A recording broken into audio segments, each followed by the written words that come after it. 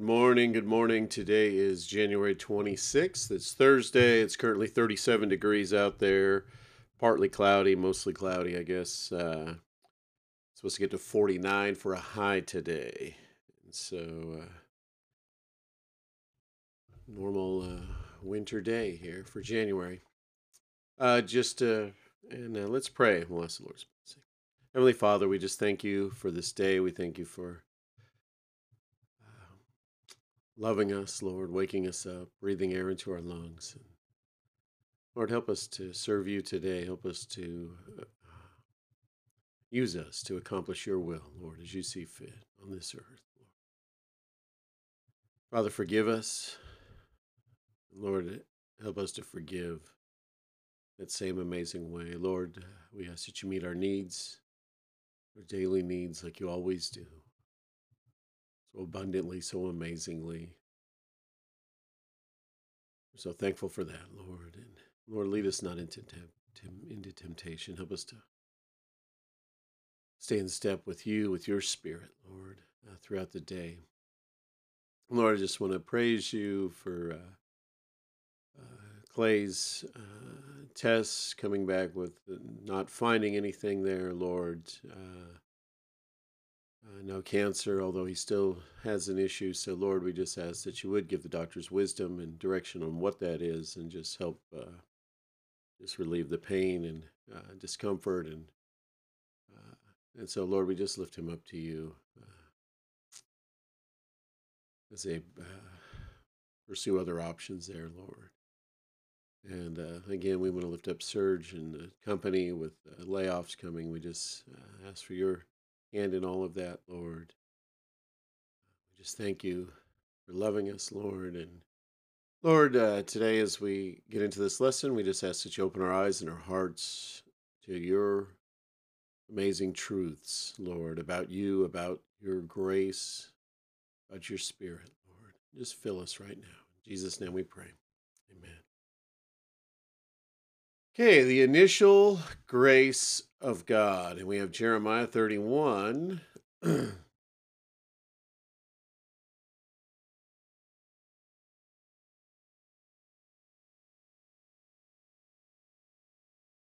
Lord will turn mourning into joy. At that time, declares the Lord, I will be the God of all the clans of Israel, and they shall be my people. Thus says the Lord, the people who survived the sword found grace in the wilderness when Israel sought it for rest. The Lord appeared to him from far away.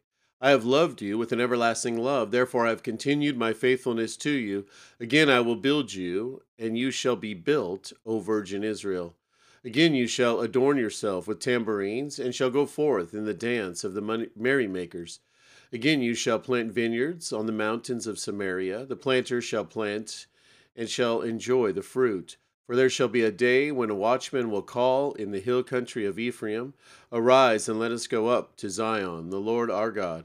For thus says the Lord, Sing aloud with gladness for Jacob, and raise shouts for the chief of the nations. Proclaim and give praise, and say, O Lord, save your people, the remnant of Israel. Behold, I will bring them from the north country, and gather them from the farthest parts of the earth.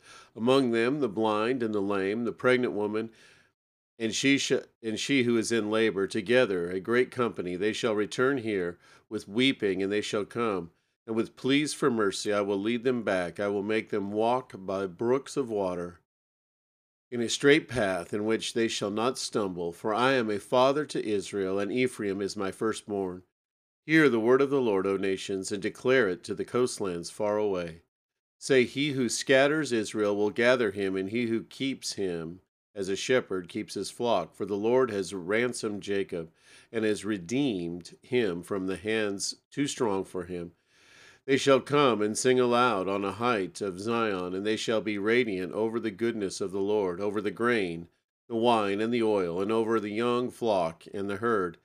Their life shall be like a watered garden, and they shall languish no more.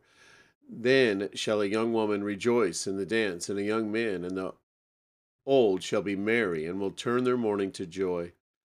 I will comfort their mourning. I will comfort them, and give them gladness for sorrow. I will feast on the soul of the priest with abundance.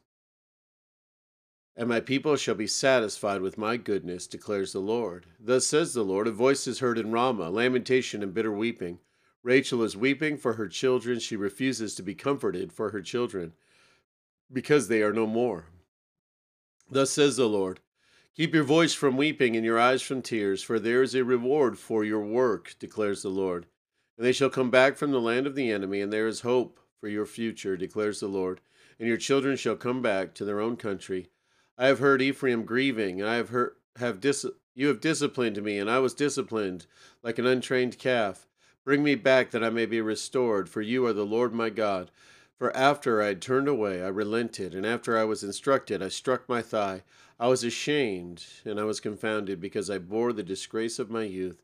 Is Ephraim my dear son? Is he my darling child? For as often as I speak against him, I do remember him still. Therefore my heart yearns for him. I will surely have mercy on him, declares the Lord. Set up road markers for yourself. Make for yourself guideposts. Consider well the highway, the road by which you went. Return, O Virgin Israel. Return to these your cities. How long will you waver, O faithless daughter? For the Lord has created a new thing on the earth. A woman encircles a man. Thus says the Lord of hosts, the God of Israel, once more they shall use these words in the land of Judah and in its cities, when I restore their fortunes. The Lord bless you, O habitation of the righteous, O holy hill. And Judah and its city, all its cities, shall dwell there together, and the farmers and those who wander with their flocks. For I will satisfy the weary soul, and every languishing soul that I will replenish. And At this I awoke and looked, and my sleep was pleasant to me. Behold, the days are coming, declares the Lord, when I will sow the house of Israel and the house of Judah with the seed of man and the seed of beasts. And it shall come to pass that as I have watched over them to pluck up and break down, to overthrow, destroying and bringing harm, so I will watch over them to build and to plant, declares the Lord. In those days they shall no longer say, the fathers have eaten sour grapes, and the children's teeth are set on edge. But everyone shall die for his own iniquity. Each man who eats sour grapes, his teeth shall be set on edge. Behold, the days are coming, declares the Lord, when I will make a new covenant with the house of Israel and the house of Judah, not like the covenant that I will make with their fathers on the day when I took them by the hand to bring them out of the land of Egypt, my covenant that they broke, though I was their husband, declares the Lord. For this is the covenant that I will make with the house of Israel after those days, declares the Lord. I will put my law within them, and I will write it on their hearts, and I will be their God, and they shall be my people. And no longer shall each one teach his neighbor and each his brother, saying, Know the Lord, for they shall all know me, from the least of them to the greatest, declares the Lord. I will forgive their iniquity, and I will remember their sin no more. Thus says the Lord, who gives the sun for light by day, and the fixed order of the moon and the stars for light by night, who stirs up the sea so that its waves roar. The Lord of hosts is his name. If this fixed order departs from before me, declares the Lord, then shall the offspring of Israel cease from being a nation before me forever. Thus says the Lord, the heavens above can be measured, and the foundation of the earth below can be explored. Then I will cast off all the offspring of Israel, for that day they have done, declares the Lord. Behold, the days are coming, declares the Lord, when the city shall be rebuilt for the Lord from the tower of Hanel to the corner gate, and the measuring line shall go out farther, straight to the hill Gareb, and shall then turn to Goah. The whole valley of the dead bodies and ashes, and all the fields as far back as the brook Kidron, to the corner of the horse gate towards the east, shall be sacred to the Lord. It shall not be plucked up or overthrown any more forever. Okay, in Ephesians chapter 2, By Grace Through Faith is the title. And you were dead in the trespasses and sins in which you once walked, following the course of this world, following the prince of the power of the air, the spirit that is now at work in the sons of disobedience, among whom we all once lived in the passions of our flesh, carrying out the desires of the body and the mind, and were by nature children of wrath, like the rest of mankind. But God, being rich in mercy, because of the great love with which he loved us, even when we were dead in our trespasses, made us alive together with Christ. By grace you have been saved, and raised us up with him, and seated us with him in the heavenly places in Christ Jesus, so that in the coming ages he might show the immeasurable riches of his grace in kindness towards us in Christ Jesus. For by grace you have been saved through faith, and this is not your own doing. It is the gift of God, not as a result of works, so that no one may boast. For we are his workmanship, created in Christ Jesus for good works, which God prepared beforehand that we should walk in them. Therefore remember that at one time you Gentiles in the flesh called the uncircumcision by what is called the circumcision, which is made in the flesh by hands. Remember that you were at that time separated from Christ, alienated from the commonwealth of Israel, and strangers to the covenants of promise, having no hope and without God in the world. But now, in Christ Jesus, you who once were far off have been brought near by the blood of Christ. For he himself is our peace.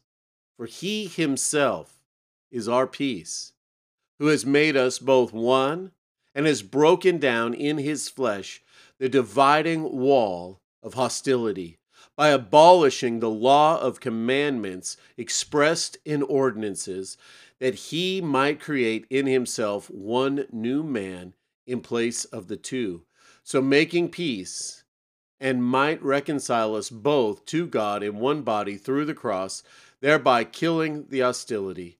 And he came and preached peace to you who are far off, and peace to those who were near. For through him we both have access in one Spirit to the Father. So then you are no longer strangers and aliens, but you who are fellow citizens with the saints and members of the household of God, built on the foundation of the apostles and prophets, Christ Jesus himself being the cornerstone, in whom the whole structure, being joined together, grows into a holy temple in the Lord. In him you also are being built together into a dwelling place for God by the Spirit. The initial grace of God. I will forgive their iniquity, and their sin I will remember no more. For by grace you have been saved through faith, and that not of yourselves. It is the gift of God, not of works, lest anyone should boast. Jeremiah 31 and Ephesians 2.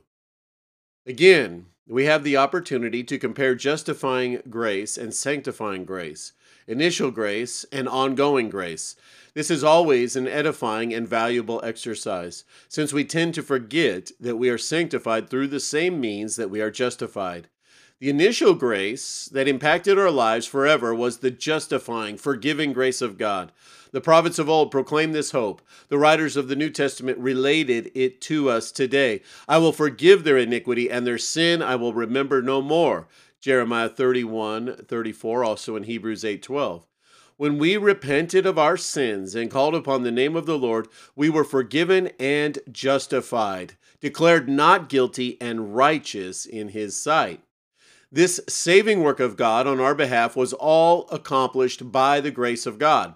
For by grace you have been saved. The saving grace of God is applied to our lives as they trust in Jesus Christ. The saving grace of God is applied to lives as they trust in Jesus Christ as their Lord and Savior. By grace you have been saved through faith. None of this process originates in man. All of it comes from God. And that not of yourselves, it is the gift of God. No aspect of salvation derives from the efforts of man. So no one will ever be able to brag about their contribution in being saved. Not of works, lest anyone should boast. All glory, now and forever, will go to the Lord himself. He who glories, let him glory in the Lord. 1 Corinthians 1:31. Yes, even faith does not source in man. Jesus is the author and finisher of our faith. Hebrews 12:2. When we believed upon the Lord Jesus, it was in response to an authoring, revealing work that he was doing on our behalf. Jesus manifested himself to us through the gospel as one who was able to save us sinners. The Holy Spirit was convicting us of our need. We trusted in his saving work for us. Thereby, he authored faith in us. Worthy is the Lamb who was slain to receive power and riches and wisdom and strength and honor and glory and blessing. Revelation 5:12. As we have seen previously, and will have the opportunity to examine again and again, the grace of God, of which we partook for new birth and justification, is the same grace that we must continually be at work in us for growth and sanctification. O Lord God of my salvation, I clearly see the full extent to which my being saved depends upon your saving grace. Thank you for this priceless gift of grace. How glorious it is to stand justified in your sight. Now that I may grow daily in a life of sanctification, I look to you and your necessary grace. Amen. Amen and amen. Have a great day, guys. May the Lord bless you.